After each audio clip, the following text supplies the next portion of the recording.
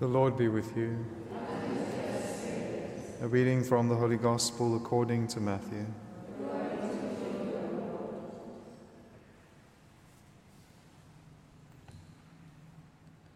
Herod the Tetrarch heard about the fame of Jesus, and he said to his servants, "This is John the Baptist.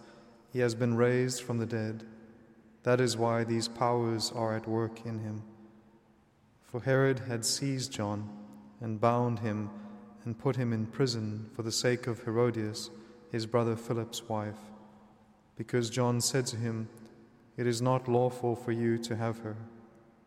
And though he wanted to put him to death, he feared the people, because they held him to be a prophet.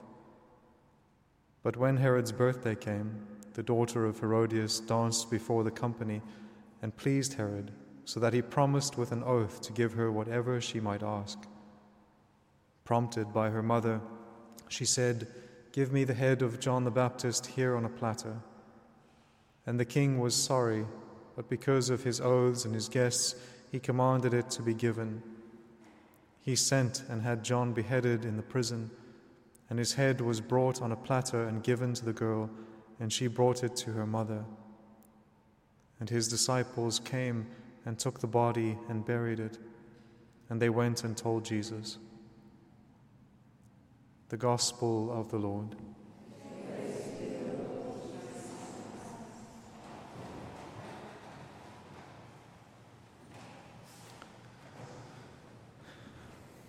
It's interesting to just noting yesterday when looking again at chapter 13 and now going into chapter 14. So we had all of those parables of the kingdom of heaven and speaking about all of the different types of soil that are required, but that the good soil is the soil that then receives the word and bears abundant fruit.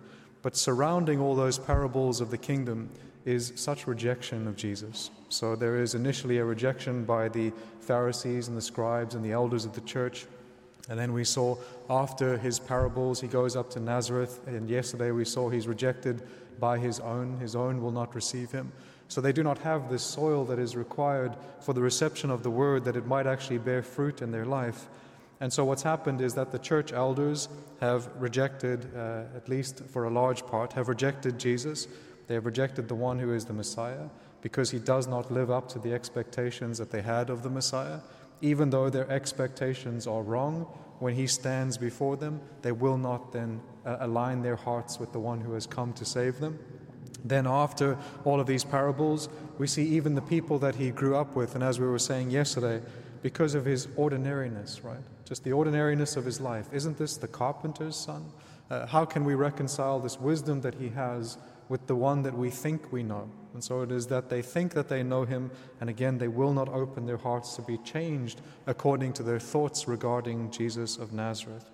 And so it's moved from the church elders to the people that he grew up with, and now it will be the civil authorities and even to the Tetrarch, King Herod. All of these kind of this rejection now of Jesus. He will become that seed that falls into the ground and dies, and then becomes that living source of life for us in his resurrection. And so what you have surrounding all of those parables of life and grace and love is a foreshadowing already of his coming passion, the way in which he will be rejected and which he will suffer. And so when we see, if we look at this celebration that Herod is having, and what's interesting is that immediately after this in Matthew's Gospel, as we'll see, will be the multiplication of the loaves. And so in the multiplication of the loaves, we will have a symbol or a prefiguration of the Eucharistic mystery, which will be the way in which the Lord sacrifices himself and then gives himself for the life of those who are in need, those for whom his heart is moved with mercy. We see that what we'll see when we get to the multiplication of the loaves is that he looks out upon the crowds and he's just moved with compassion and mercy. And from that compassion and mercy for the crowds who are like sheep without a shepherd, he then will give a prefiguration in the multiplication of the loaves of his own sacrifice. He will lay himself down and will become, in a very real sense, the food of his people. He will become that which nourishes his people. He will establish a banquet, which is a banquet of life, of love, and of self-sacrifice. Juxtaposed with that is now Herod's own celebration, which is almost the complete opposite. As I've said before, one of the commentators says his birthday celebration is almost like an anti-Eucharist, right? It's like an anti-Eucharist. It's like an anti or satanic ritual where it is completely opposed to the banquet that Christ prepares. Christ's banquet is a banquet of love and self-sacrifice. Herod's banquet is a banquet of self-love and no sacrifice. He gives himself over to all of his passions, whatever he wants. It is a celebration of sin, basically, and it is a celebration of himself. There is no laying down of himself for anyone else. In fact, the only time he doesn't do what he wants is so that he might also then become an accomplice to murder, right? The murder of St. John the Baptist. And what we see in this celebration in which Herod celebrates himself is sin and all of its terrible effects. And so we see one thing is that sin normally compounds upon itself, meaning that when you start and allow for small sins in your life and you allow those to become habitual, gradually what happens is that normally increases. So the sin will become more and more serious.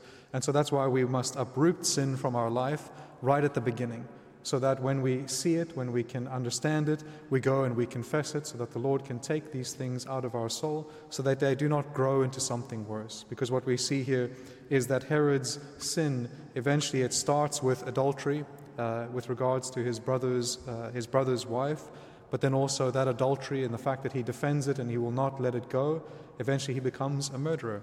He becomes one who actually takes life, and he will do things in order to justify his actions, even though he will never be completely at peace in his interior. In fact, the worse that the sin gets, the more his conscience plagues him.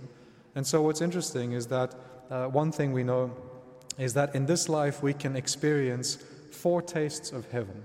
Foretastes of heaven, peace in soul, gifts in prayer. Certain aspects of our life can come and they can give us a small foreshadowing of the joy and the peace that lies ahead of us. But in this life also, there are also foreshadowings of hell, right? We also can experience in ourselves the effects of sin even now. And that's what we see in Herod, is that after the death of St. John the Baptist, his conscience never leaves him with any peace. And so what happens is he begins to see in everything that one sin that he committed and eventually gave himself over to. So that when he hears about Jesus, it's John the Baptist. This is John the Baptist. And so John the Baptist, in a certain sense, plagues his interior in terms of that memory, and his conscience is always gnawing at him. And so you have this celebration of himself, this celebration of sin, but then also you have its terrible effects in the interior. And also the sadness that even though he had the greatest of the prophets come and preach to him, and then even had the fulfillment of the prophets, Christ himself, he still would never give his heart over to Jesus. And so it's this great tragedy, the way in which the heart can become darkened because of sin and will miss the most important things because we know that it is with a pure heart that we see God.